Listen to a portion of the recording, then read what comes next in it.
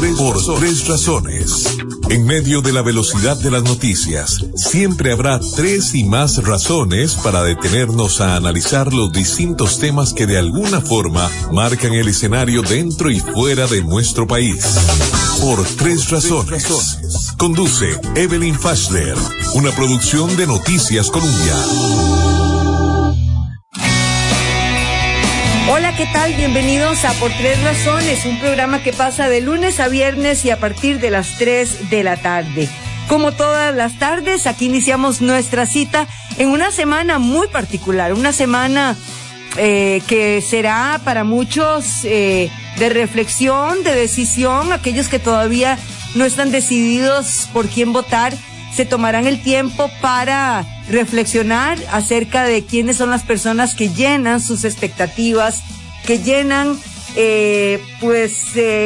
aquellos vacíos que tienen con respecto a tantas y tantas carencias que hay en nuestro país. Pero si me dejan iniciar con una pequeña reflexión, es difícil encontrar una persona que logre reunir todas las características que andamos buscando en un presidente o en una presidenta. Hay que ver todas las aristas, incluyendo el equipo de trabajo, incluyendo su hoja de vida y, ¿por qué no?, también sus planes.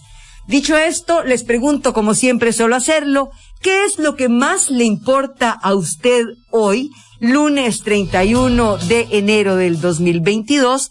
Y les recuerdo nuestras plataformas. Estamos en el 70030303.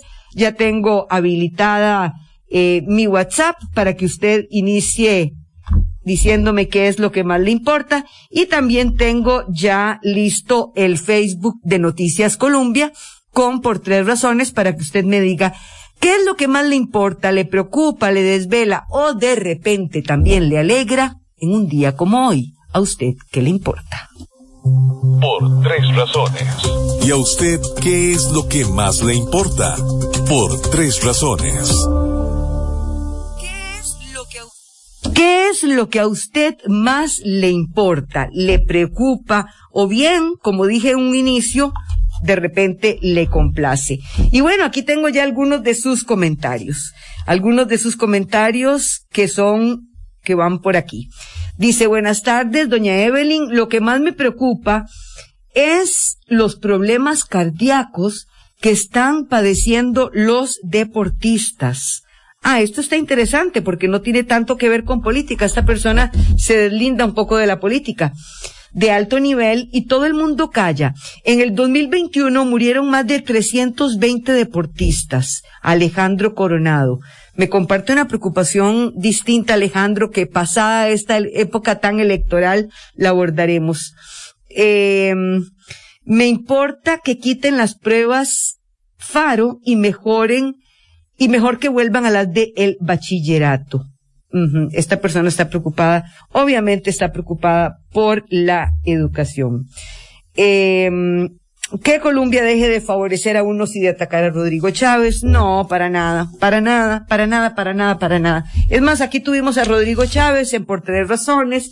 No creo que él se sintiera para nada atacado, por lo menos en este programa, en lo absoluto. Buenas tardes, doña Evelyn. Me preocupa que ninguno de los candidatos ha expuesto soluciones reales a corrupción, altos precios, delincuencia. Dios nos ayude. J. Monge. Buenas tardes, doña Evelyn. Sergio Ramírez Mata, cédula, me pone la cédula. Le saluda. Qué vergüenza, cólera e impotencia ver cómo una diputada, en lugar de hacer su trabajo para bienestar del país, se pone a participar en el lamentable zafarrancho en el hospital de Heredia. Tengo un diputado conmigo, vamos a ver cuál es su reacción. Vamos a la entrevista del día. Seguimos en Por Tres Razones. Y ahora, la entrevista. Por Tres Razones. Don Walter Muñoz Céspedes es un médico y político costarricense, diputado de la Asamblea Legislativa de Costa Rica, 5 veces candidato presidencial del Partido Integración Nacional, fue candidato presidencial por el conservador Partido Integración Nacional en las elecciones presidenciales desde 1998, pero bueno, sabemos que en estos momentos es diputado por la Asamblea Legislativa. También sabemos que tiene que tener, es doctor, y también conocemos sus aspiraciones en estos momentos por la presidencia de la República. Primero que nada, don Walter, muchas gracias por estar aquí en este ejercicio que venimos haciendo de lograr entrevistar a los 25 aspirantes a la presidencia de la República, lo cual ha sido todo un desafío porque nos ha tocado escuchar voces con las cuales estamos de acuerdo y otras con las que obviamente no. Pero aquí nos están preguntando concretamente lo ocurrido con este caso de vacunación, y resulta que usted ocupa el cargo como diputado y también es doctor. ¿Qué reacción le produjo, qué sensación le produjo esto? Bueno, buenas tardes, muchas gracias por la invitación. Decirle que nuestra trayectoria a nivel de la Caja Costarricense de Seguro Social es de más de 35 años y que ciertamente hemos optado por participar en la política nacional como una agrupación de respuesta, no tanto como partido conservador, que hemos estado en muchas de las líneas tratando de la innovación. Es un partido que surge al calor del siglo XXI y que nace casualmente con un grupo de jóvenes y profesionales que juntos hemos construido una alternativa fresca. El tema de Costa Rica, para poderlo pegar con otras preocupaciones, Costa Rica pasa de tener una pandemia a tener una trindemia. O sea, los costarricenses hoy más que nunca necesitan un presidente que sepa enfocar la crisis sanitaria, la crisis económica y la crisis de valores que termina en la corrupción y la impunidad. Si lo vemos desde el punto de vista, pues yo me he preparado en los tres temas con debates muy claros y posiciones muy claras. Si vemos en el tema del enfrentamiento de la crisis sanitaria, ha habido un error garrafal de parte de este gobierno. Para empezar, debió haber clasificado la agrupación en personas enfermas, en personas sanas que no debieron de haberse confinado en las casas y no continuar la reactivación económica, y en personas con riesgo, entre los cuales se encuentran 1 millón de personas hipertensas, medio millón de personas diabéticas y un grupo de personas inmunosuprimidas. Esta crisis del mal manejo nos llevó a que la vacunación no fuera efectiva. No llegamos a la inmunidad de rebaño, a pesar de que ya llevamos casi 2 años. Como presidente de la Comisión Legislativa de la Caja, expuse que Costa Rica debió haber adquirido la mayor cantidad de marcas de vacunas sin haberse limitado solamente a 2 marcas. Y entonces se ha polarizado el país entre las personas que consideran que deben vacunarse y las que creen que la vacunación es... Sí, el país está partido, yo lo decía, doctor, disculpe, en plena época electoral surge otro tema polarizante como surgió hace 4 años, solo que esta vez, bueno, no creemos que vaya a decantar quién gane las elecciones, pero es curioso, ¿verdad?, que venga a surgir un tema que lo trae claro la pandemia, y es quién está a favor de la obligatoriedad de la vacunación y quién no. Bueno, es que la vacunación, yo estoy a favor de la vacunación, pero no de la obligatoriedad. Le voy a decir por qué. En el mundo entero, y yo como médico especialista, le puedo decir que pasa de una segunda dosis a una tercera y hasta una cuarta dosis. Uh-huh.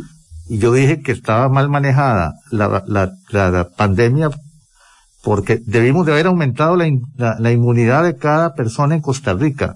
Eso se logra con un tratamiento totalmente distinto, porque si nosotros hubiéramos impulsado que una persona con una inmunidad natural, aparte de la vacunación, pudiera enfrentar el virus, tendríamos en este momento respuestas con más capacidad inmunológica que lo que hemos logrado con más y más y más dosis. Entonces, me parece que este tipo de enfrentamientos que se han dado ha sido también por un mal manejo que ha tenido en cuanto a la rapidez de la vacunación. Y yo no lo apoyo, porque hemos hablado de que la confrontación en Costa Rica, somos defensores de la paz social, pero tampoco creo que los grupos deben ser presionados.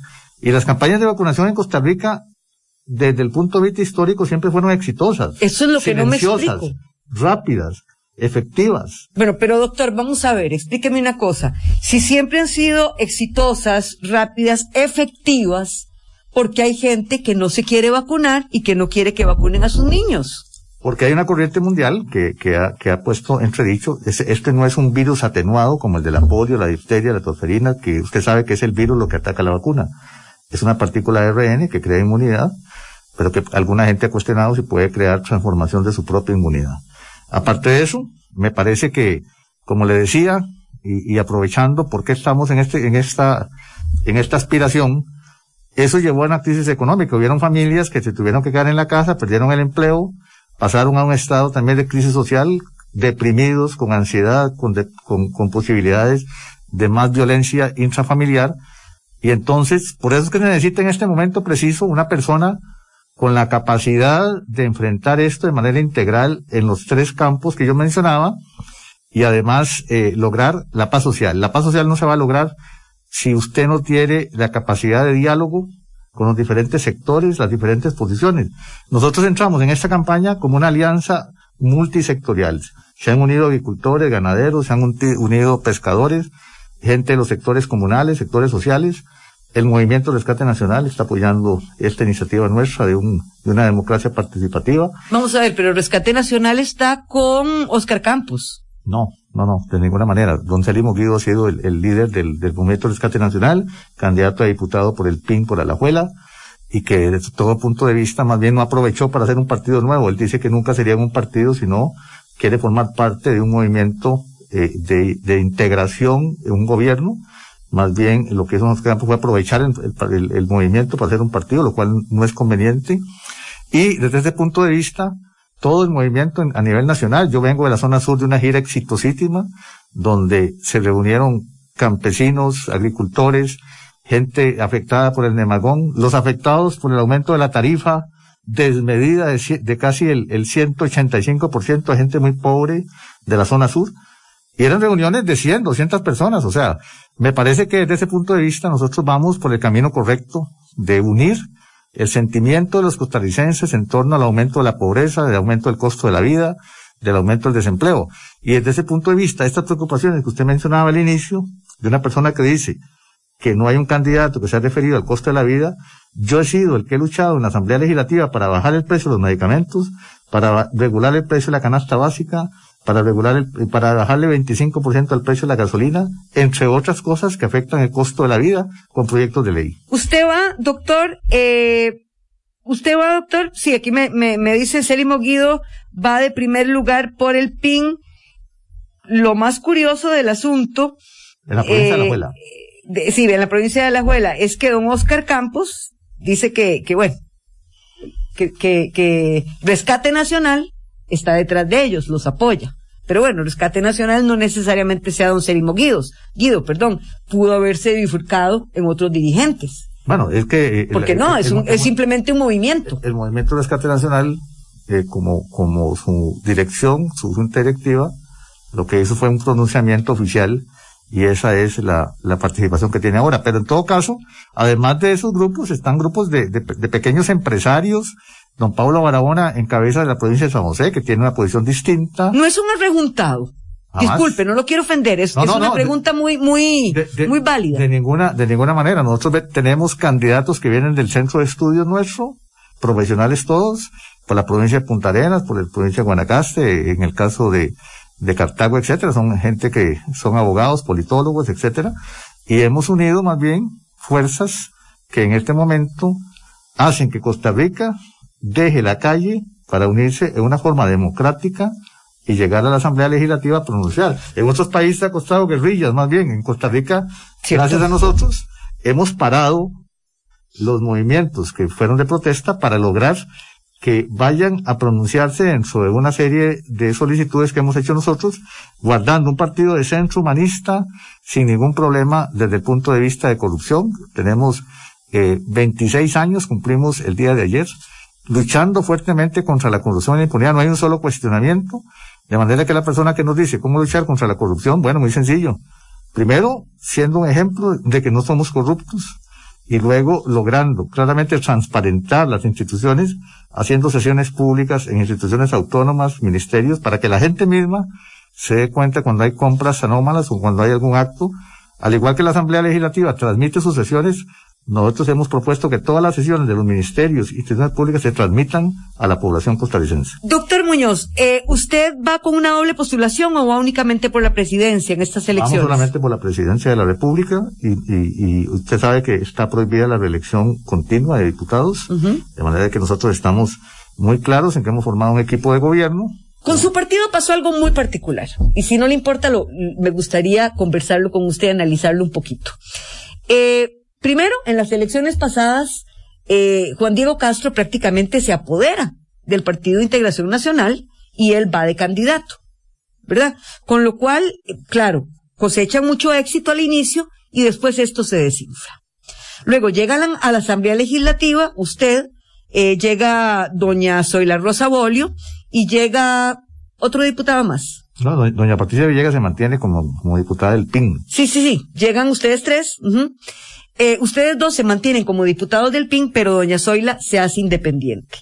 Con lo que el PIN se convierte a ojos de la colectividad en algo así como un partido taxi, porque don Juan Diego se baja del taxi, doña Zoila se baja del taxi, ustedes dos siguen en el taxi. Y dígame cuál partido de la Asamblea no ha tenido... No, pero estoy hablando del suyo. No, sí, tiene toda la razón. Es decir, todos los ¿Cómo hacer para que los partidos no sean un taxi para la presidencia?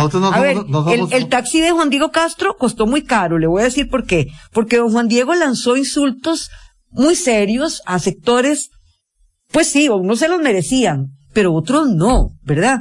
Y entonces, eso de alguna forma permeó en el partido.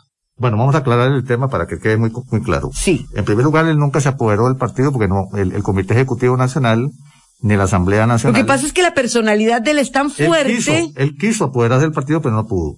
Segundo, Zoila Rosa Bolio fue una diputada accidental, ganaba salario pagado por él de 12 millones de colones y llegó a la Asamblea Legislativa con ideas totalmente contrarias al PIN, que creía en el aborto, en la legalización de la marihuana. ¿Y cómo así? ¿Cómo llegan así? Es lo que no solo en el caso de Zoila, en todos los casos llegan así y luego, claro, es muy fácil decir, ay no, ya yo no creo en esto, me voy. Pero es que no tiene nada que ver con el PIN, el partido. No con el PIN, digamos con el Congreso, porque usted, doctor, ha estado muchas veces en el Congreso y se lo conoce de memoria.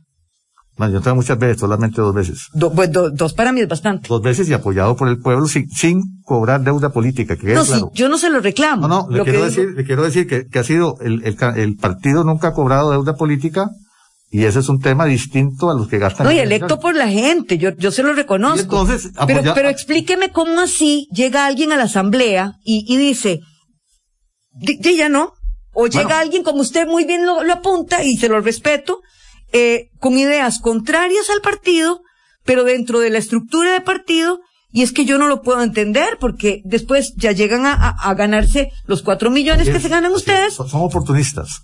Bueno, pero es que tienen que haber filtros en los partidos. Yo estoy en contra, yo formé la reforma constitucional para que la persona que llega a la asamblea por un partido y renuncia al partido, pierda la curul. Porque la gente votó por una bandera y por un partido, por una propuesta. Esa reforma pues está en la Asamblea Legislativa y yo la firmé a la par de otros candidatos. Pero vea que el partido que ganó las elecciones prácticamente en la primera vuelta quedó en 2, 7 y 7. Pues eso es más grave todavía. No, todo es grave. Si yo no estoy justificando nada, es que como lo tengo usted sentado aquí. Claro. Nosotros lo que podemos decir es que lo que no hemos cambiado en los 26 años es ni de bandera, ni de propuesta, ni de programa, son las mismas ideas, la misma defensa. No es que yo lo que quiero es entender al partido. Con muchas dificultades, y más bien es un proyecto político que se ha mantenido en el tiempo sin financiamiento de los grupos económicos ni del narcotráfico, como muchos, sin participación en ningún debate. Yo en ninguna campaña me han llevado a los debates finales para poder exponer con claridad. Y vea qué interesante. En el debate que hubo en el Tribunal Supremo de Elecciones, hacen una encuesta y resulta que el que contesta con claridad las propuestas y las respuestas que necesita el ciudadano, fuimos nosotros los que ganamos.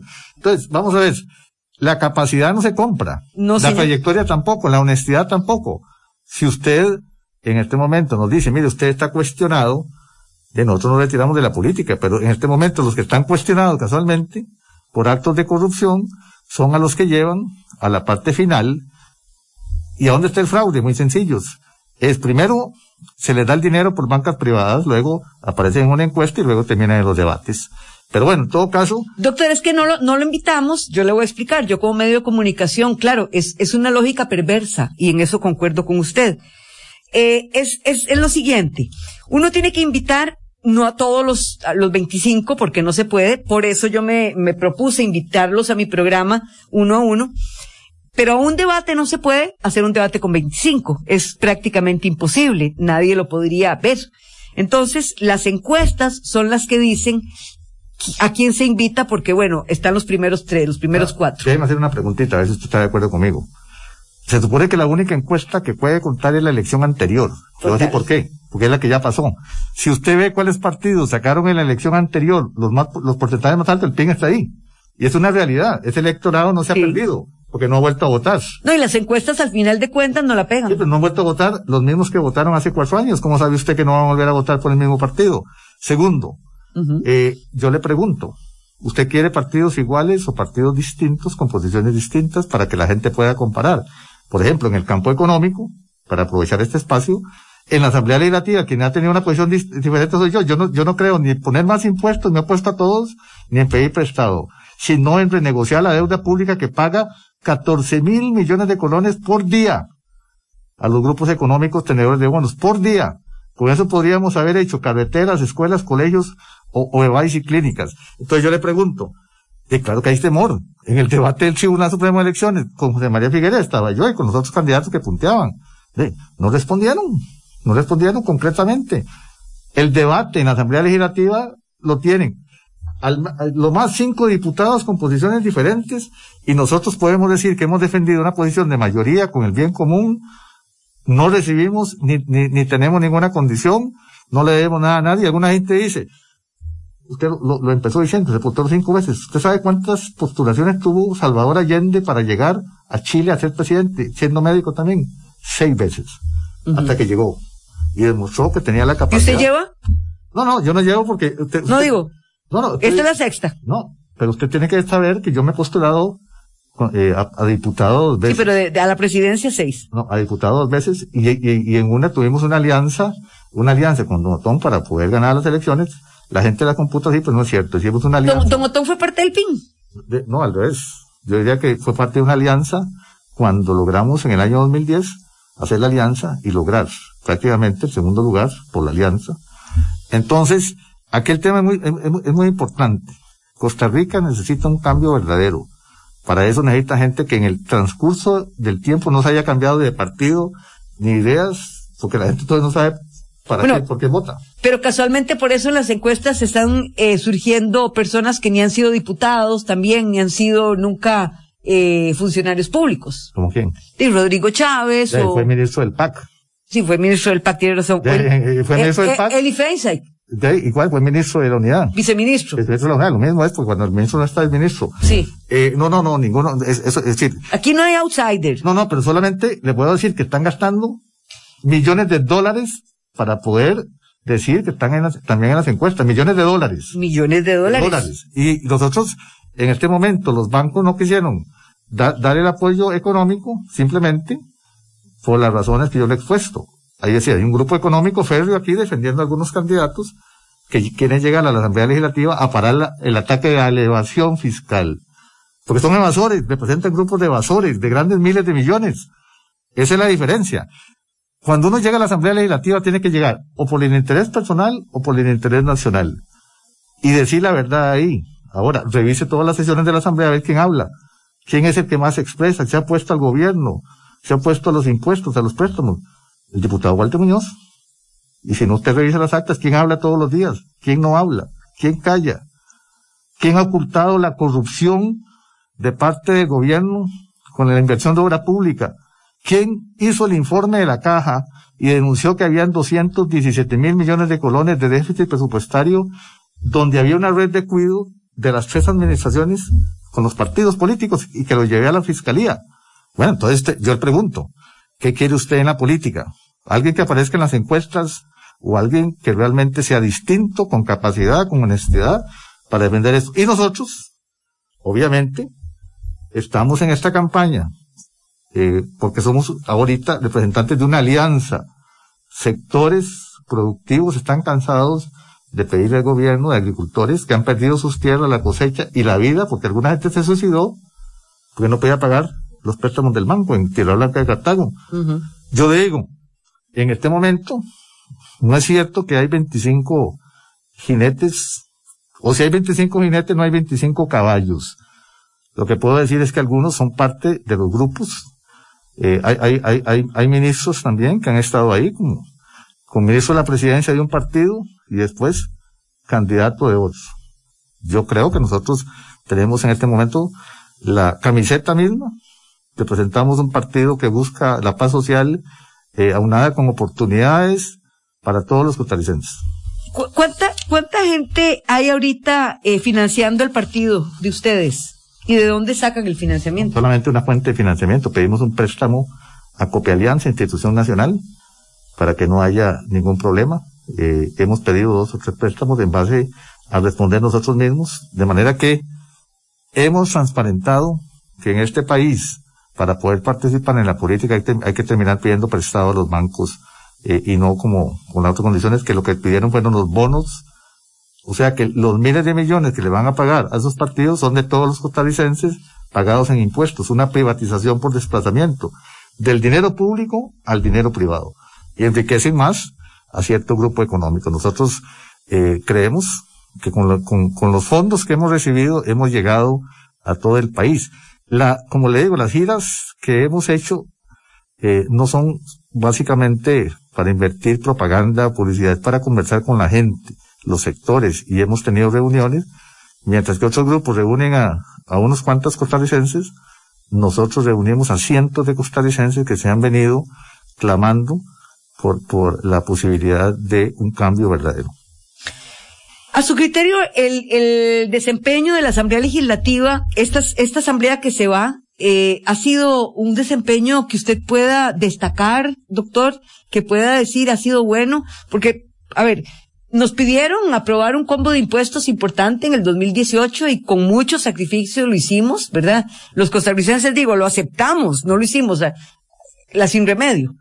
No, yo estaba en contra de eso. Usted en contra y yo creo que la mayoría en contra, pero como quien dice... No, la mayoría no, perdón. No, los costarricenses sí, claro, no, los diputados no, pero créame que a ninguno de nosotros nos sentó bien la noticia. Claro, no, porque... Y ahora se nos vienen más impuestos. Yo le dije que mi posición económica es no más impuestos, no más préstamos, atacar la ilusión, la evasión, el contrabando, que representa el 7% del Producto Interno Bruto, lograr verdaderamente el ataque a los paraísos fiscales, pero sobre todo renegociar la deuda pública, que en este momento nos está ahogando con los intereses, que solamente en intereses son alrededor de 6.000 millones de colones diarios, y que eso lo podríamos aprovechar. Pero finalmente la explotación de recursos como el oro, que está en las pequeñas coligalleros de Avangares, cooperativas pequeñas que podrían comercializarse por el Banco Central y tener millones de dólares sin tener que poner impuestos, reactivar la economía.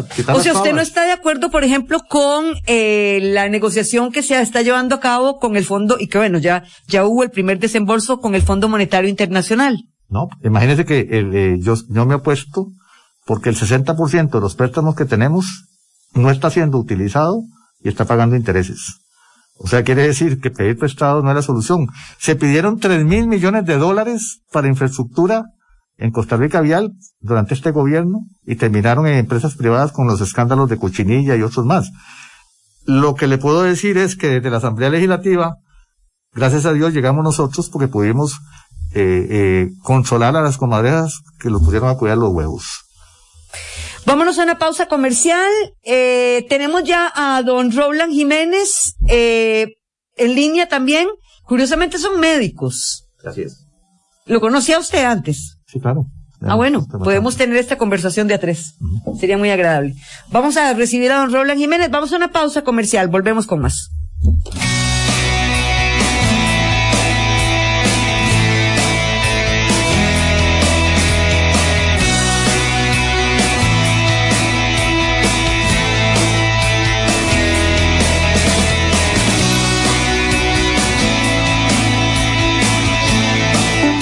Llegó la hora de una pausa. Esto es Por Tres Razones.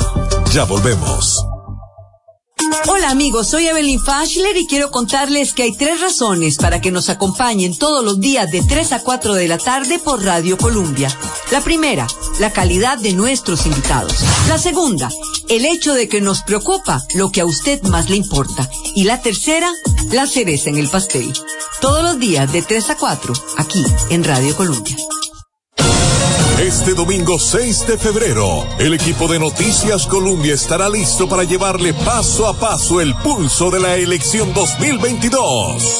A partir de las 5:30 de la mañana, por Noticias Colombia, el voto, los movimientos, el análisis y los resultados del proceso electoral. Porque la calidad no se improvisa. En Colombia, con un país en sintonía. Seguimos por 3 razones. En Colombia, por 3 razones.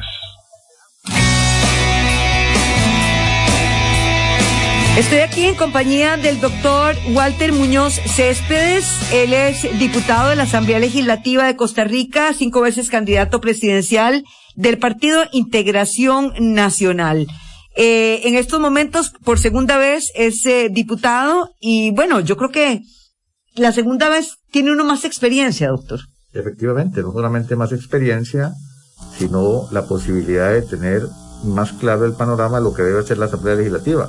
La Asamblea Legislativa puede hacer solo 3 cosas: presentar proyectos de ley; 2, un control político efectivo para lograr que el ciudadano costarricense sea defendido de la mejor manera; y tercero, el nombramiento, del cual he estado yo siempre en contra, nombramiento de magistrados, nombramiento del defensor o del contralor, porque me parece que eso debería ser por tribunales profesionales de mucha categoría. Es más, yo propuse un proyecto de ley para que el defensor de los habitantes sea electo de forma directa por los habitantes. Vea qué importante ese proyecto.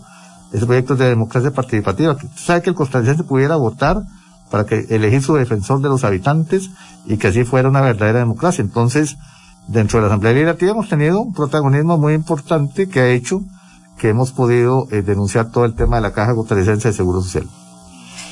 Dentro de lo que más le ha molestado que haya sucedido en estos 3 años y resto, usted como doctor, y bueno, quiero preguntarle también a don Roland, han sido los desaciertos de la Caja. Digo, ha tenido grandes aciertos en la pandemia, pero también el tema de las mascarillas, el tema de la falta de respuesta en muchas cosas, pues nos ha dejado un sabor de boca muy amargo. Sobre todo el tema de las mascarillas que no ha terminado de aclararse. Tengo a don Roland Jiménez con nosotros. Don Roland también es candidato presidencial. No sé si nos ve y nos escucha. Adelante, don Roland. Sí, buenas tardes. Los veo y los escucho. No sé por cuánto tiempo estoy con mi celular ahorita y Ajá. ando con poca batería. Estoy tratando de ver si logro ingresar por la computadora. Ajá. Don Roland es aspirante presidencial del partido Movimiento Social Demócrata Costarricense, 58 años, oriundo de Santa Cruz de Guanacaste. Dos médicos, me llama mucho la atención. ¿Qué los motiva? ¿En qué tan mal estado de salud está nuestro país como para que los médicos volteen sus ojos hacia la política, don Roland? Sí, claro, bueno, somos 4 médicos los que estamos en campaña en este momento en realidad, porque está Cristian y está el doctor Hernández que también están como candidatos a la presidencia. Y pienso que precisamente lo que nos motiva es la gravedad del país. El país tiene una enfermedad muy seria que es el cáncer de la corrupción y de la impunidad. Y hay que entrarle definitivamente, hay que entrarle con ganas, hay que entrarle de lleno, hay que meter el bisturí profundamente en ese cáncer que nos está comiendo. Don Roland, su partido se llama Movimiento Social Demócrata Costarricense. ¿Es un partido nuevo? ¿Es un partido emergente? ¿De dónde viene? Es un partido nuevo, efectivamente. Nosotros tomamos la decisión de constituirlo precisamente por la gravedad del asunto que hemos estado viendo. Y pues como decimos en Guanacaste, al toro por los cachos de una vez. Pensamos que la única forma de eliminar, o una de las principales formas de eliminar la corrupción, es desplazando precisamente a quienes han estado ocupando el cargo a nivel gubernamental y que son los que se han corrompido y nos tienen en esta situación. Entonces hay que ir a ocupar ese espacio, porque si no lo ocupamos nosotros, lo siguen ocupando ellos. Es posible hacerlo, según los números de las encuestas, se los pregunto a los dos. No sé si creen o no en las encuestas, no sé si las ven, no sé si son de la idea de que la encuesta final es el 6 de febrero, pero es posible esto de que se pueda erradicar el poder que ostentan los mismos de siempre. Vea, yo creo que es posible. Ciertamente las encuestas han estado arrojando números, pero creo que las encuestas han estado viéndose de manera parcial. Por ejemplo, la encuesta nos dice que José María Figueres está a la cabeza. Sin embargo, hay algo que no se ve, y es que José María Figueres tenía un 17% hace más de un año, y hoy tiene menos del 17%. Lo otro que tampoco ven las encuestas, o cuando menos no lo exteriorizan, es que todavía más del 50% de los electores decididos a votar no saben por quién votar, no se han decidido por quién votar. ¿Qué quiere decir esto? Que ya esos 6 que están primero, ya los conocen, ya los vieron, ya los escucharon, ya analizaron sus propuestas y cualquier otra cosa que haya que analizar con ellos, y simple y sencillamente no los convencen.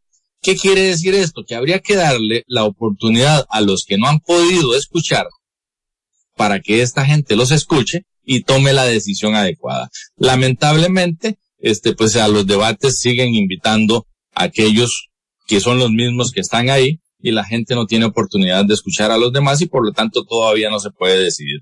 Así que el 6 de febrero sí o sí tendrán que tomar una decisión, y la pregunta ahí es, ¿qué van a decidir ellos? Yo creo que eso es lo importante, y si nosotros nos vemos a la campaña anterior, los que quedaron para la segunda vuelta fueron los que estaban precisamente atrás, y al final el que ganó uno que estaba bastante abajo, ¿verdad? Entonces, todo es posible en esto. ¿Qué dice, doctor? Claro, un saludo al colega, don Roland.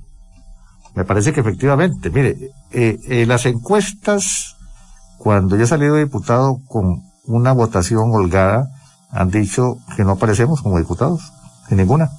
Para nada. Y hemos salido con los diputados nosotros. Segundo, ciertamente las últimas 2 campañas, quienes han pasado a la segunda ronda no son los que las encuestas dicen, sino por el contrario han quedado rezagados los demás. El elector costarricense hoy en día ya no se manifiesta ni quiere saber públicamente a quién está apoyando. Llega el día de las elecciones de manera muy discreta, vota y se retira. Ya no quiere ni siquiera stickers, ni bandera, ni nada en el carro, porque ha llegado a la conclusión de que ha meditado su voto el día de las elecciones, unos días antes. Pero esa es la realidad. Esta semana se decide la mayoría de la gente si va a votar, y muchos en los últimos días por quién va a votar.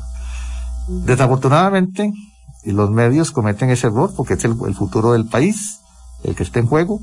Yo he dicho que siempre, que lo que debería hacer este país es que en la última semana solo el Tribunal Supremo de Elecciones debería hacer los debates con todos, para que ese sea el último análisis que se haga de parte del elector, para que escuche a todos y a todas y valore cuál es el que tiene más capacidad, o si en este caso prefiere votar simplemente por una afinidad partidaria. Pero es muy grave que en tiempos en que hay tanta crisis, tanta decepción, desencanto, la gente se ha ido, que todavía se limite más. Por eso me parece importante que los costarricenses sepan que hay 25 opciones, y desde ese punto de vista nosotros como PIN pues hemos sido un proyecto político constante que tiene propuestas muy claras, muy definidas, al igual que otros grupos deben tener el derecho de que los comparen. Por ejemplo, en esta propuesta económica, que la mía es totalmente distinta a las otras en cuanto a esa propuesta, y también en temas muy sensibles como cuál es la proyección que tenemos nosotros para defender las instituciones como el ICE, como la Caja. Eso les iba a preguntar a cada uno de ustedes. ¿Cuál es la posición de ustedes con respecto a las instituciones? ¿Cerrar? ¿Fusionar? ¿O dejar el Estado tal y como está y hacerlo más eficiente? Don Roland. Claro. Vea, Yo sí considero que es necesario empequeñecer un poco el Estado, fusionando algunas instituciones. Habrá que valorar si alguna de ellas requiere simplemente cerrarse y no fusionarse. Tenemos instituciones que están haciendo duplicidad de funciones, hasta triplicidad de funciones en realidad, y eso pues definitivamente no es sano.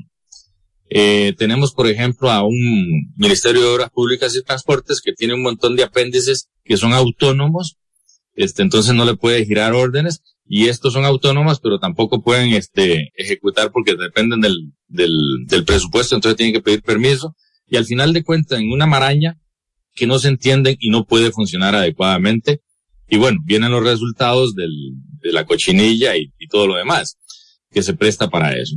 Ese es un ejemplo claro de lo que a mí me parece que hay que desaparecer los apéndices, fortalecer el ministerio como tal, y que ponga a hacerse el trabajo que realmente le corresponde como Ministerio de Obras Públicas y Transportes. En ese sentido, nosotros estamos de acuerdo en que hay que readecuar el Estado. Fusionar. Don Walter. El Estado costarricense ha sido un Estado interventor. Nosotros creemos en un Estado rector. Pasamos de 25 ministros y viceministros que tenemos actualmente solamente a 15, logrando integrar algunos de esos para disminuir el gasto público con los grandes salarios. Creemos en un Ministerio de Relaciones Exteriores y Comercio Exterior a la vez, por ejemplo, o un Ministerio de Educación y Cultura que pueda fomentar la formación integral de costarricenses. Y así podemos ver en nuestro programa de gobierno que logramos integrar el gobierno central, pero también me parece que hay algunas instituciones autónomas que quieren cerrar y que debemos de transformar. El RECOPE es una de ellas. Es una institución que fomente las energías limpias, que ya tiene el proyecto de ley, está presentado, está avanzado. Me parece que cerrar una institución en este momento son 38 votos, que sería una gran discusión, mucho tiempo, para no lograr nada. Me parece que el ICE hay que fortalecerlo, hay que rescatarlo. Es una institución que más bien cuando luchamos en el combo del ICE para salvarlo, lo que hicieron es abrir el mercado y entregar grandes ganancias. Hay que fortalecerlas y hay que integrar algunas, como en el tema de la vivienda, en donde hay 3 instituciones que están haciendo lo mismo, que podría el BAMBI, el Ministerio de Vivienda y el tema de el INBU lograr un acuerdo para llegarle a la vivienda del país, y hay otros campos también. Pero en este momento, el gasto público, si queremos entrarle, tiene que ser más bien por la vía de lograr todas aquellas bollerías, consultorías y malos manejos que han hecho disparar fuertemente el gasto público y no reducir realmente la eficiencia del Estado. Para eso, un proyecto como el de empleo público de ahora no resuelve el problema ni del empleado ni del empleo. Tenemos que hacer una reforma para que todos los empleados públicos sean más eficientes, con más capacidad, más calidez y más calidad. Y ahí ya está presentado el tema de un Estado rector más pequeño, pero a la vez haciendo una integración de instituciones que podría funcionar perfectamente en una sola. Ve qué interesante esta pregunta que me comparte don Francisco, no me pone el apellido, pero me dice que vive en Heredia. Aprovechando que usted tiene a 2 médicos y aprovechando que uno está como diputado y el otro es aspirante, ¿qué reacción les causó a ustedes lo acontecido en el hospital de Heredia? ¿Debían de vacunar al niño o no debían de vacunarlo? ¿Tenían los padres potestad para evitar que se hiciera o eso le quedaba de parte del Estado la responsabilidad? ¿Qué posición tienen ellos como políticos y como uno como diputado y el otro como aspirante? ¿Qué posición tienen ustedes? Don Roland. ¿Quién va primero? Usted. ¿Yo? Sí. Ok, perfecto. Bueno, antes que nada quisiera completar en la respuesta anterior que dije, efectivamente hay algunas instituciones que deben de fusionarse y probablemente algunas cerrarse, pero también hay instituciones que definitivamente no se tocarían, como el ICE, RECOPE, FANAL en este caso, ¿verdad?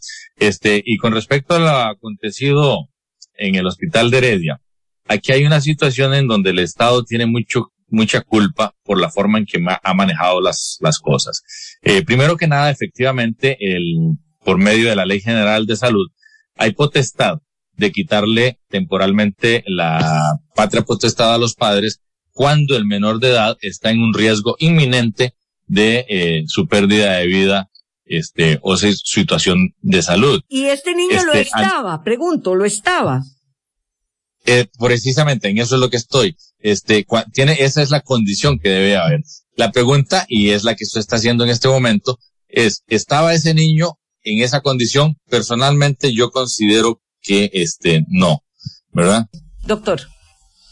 Me parece que efectivamente el gobierno ha manejado esta situación y muchas otras de manera inconveniente. Mire, este caso se pudo haber resuelto hasta en la casa de los papás.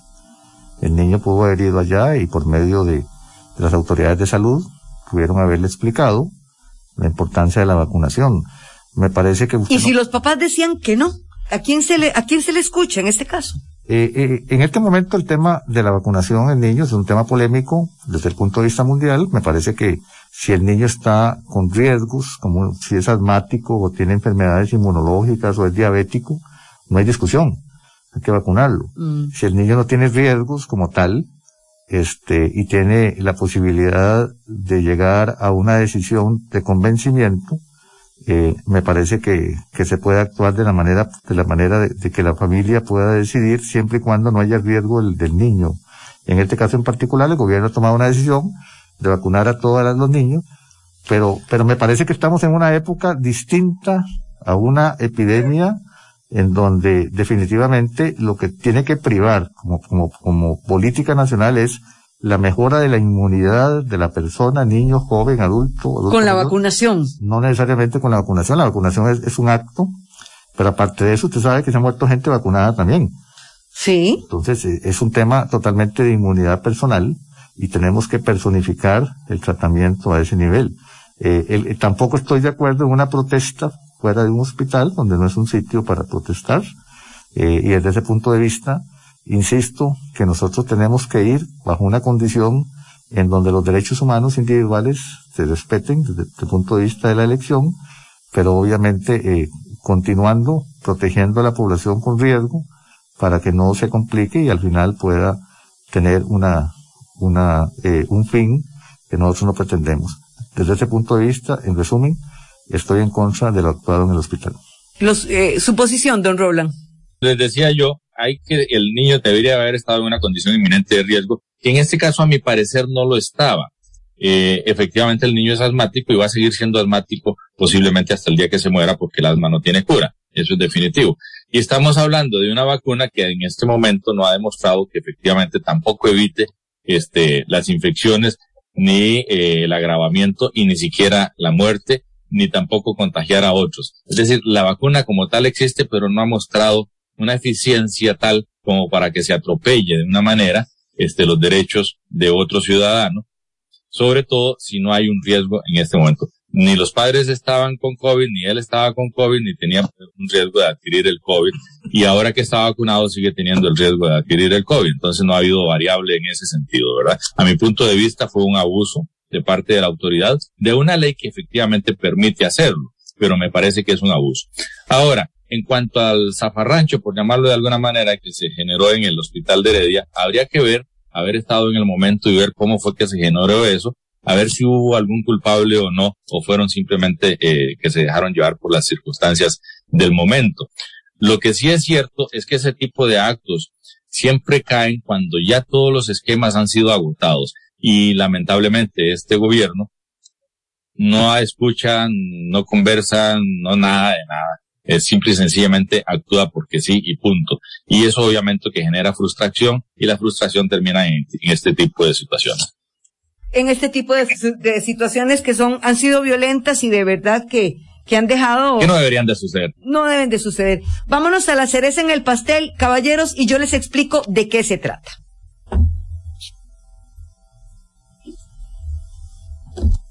La cereza en el pastel. Por 3 razones. He conversado hoy con Roland Jiménez Chavarría. Él es el aspirante presidencial del Partido Movimiento Socialdemócrata Costarricense. Don Roland, ¿va por doble postulación? Efectivamente, voy por el primer lugar de Guanacaste también. Ok, y con el doctor Walter Muñoz Céspedes, él es del Partido Integración Nacional, PIN, que va únicamente por la presidencia de la República. Yo pongo la cereza en el pastel por la posibilidad de escuchar todas las voces. Mañana ya cumplimos los 25 candidatos a la presidencia. En este espacio se ha dado la posibilidad de debatir ideas, de compartir ideas, y yo la pongo por la democracia, por la posibilidad de compartir. Yo quisiera que cada uno de ustedes también aproveche esta cereza para recordarle a la gente el color de la bandera, porque al votar las personas se van a encontrar con 25 opciones. Entonces es muy importante colocar su cereza y recordarles cuál es el color de su bandera. Doctor, aquí lo tiene usted, y yo la pongo en su nombre, don Rowland. Los colores de la bandera, sí, son un fondo azul oscuro con una franja verde claro que viene del extremo superior izquierdo hacia el extremo inferior derecho, y en el cuadrante superior derecho hay una M color blanca con un shake que termina con un shake, y debajo de eso el nombre del Movimiento Socialdemócrata Costarricense también en blanco. Un poco complicado, don Roland. Sí, está complicado a la hora de decirlo, pero muy vistosa, muy bonita a la hora de verlo. Ok, mi cereza entonces va por ahí. La suya, doctor, ¿por qué la pone? Mira, muy sencillo. La gente que nos está viendo puede votar por el PIN. Es un nombre conocido, igual que el PIN del teléfono. Se ve desde todo el ángulo de la papeleta, color azul celeste, el PIN en blanco. Muy bien. Pero además, la fotografía mía aparecerá en la candidatura para la presidencia, y el doctor Muñoz es el nombre mío durante todo este tiempo, que me parece que para nosotros será un placer que la gente nos apoye para decidir ese cambio que Costa Rica necesita. A meterle el bisturí a este país, porque está bastante necesitado de muchos remedios por todo lado, ¿cierto? Así es. Muchas gracias, caballeros. Gracias. Pasen muy buena tarde. Los dejamos en compañía de Punto Decisivo, y a las 5 en punto, Noticias Colombia. Que estén muy bien. Muchas gracias. Hasta luego. Le esperamos de lunes a viernes a las 3 de la tarde para analizar los distintos temas que marcan el escenario dentro y fuera de nuestro país. Por 3 razones. Una producción de Noticias Colombia.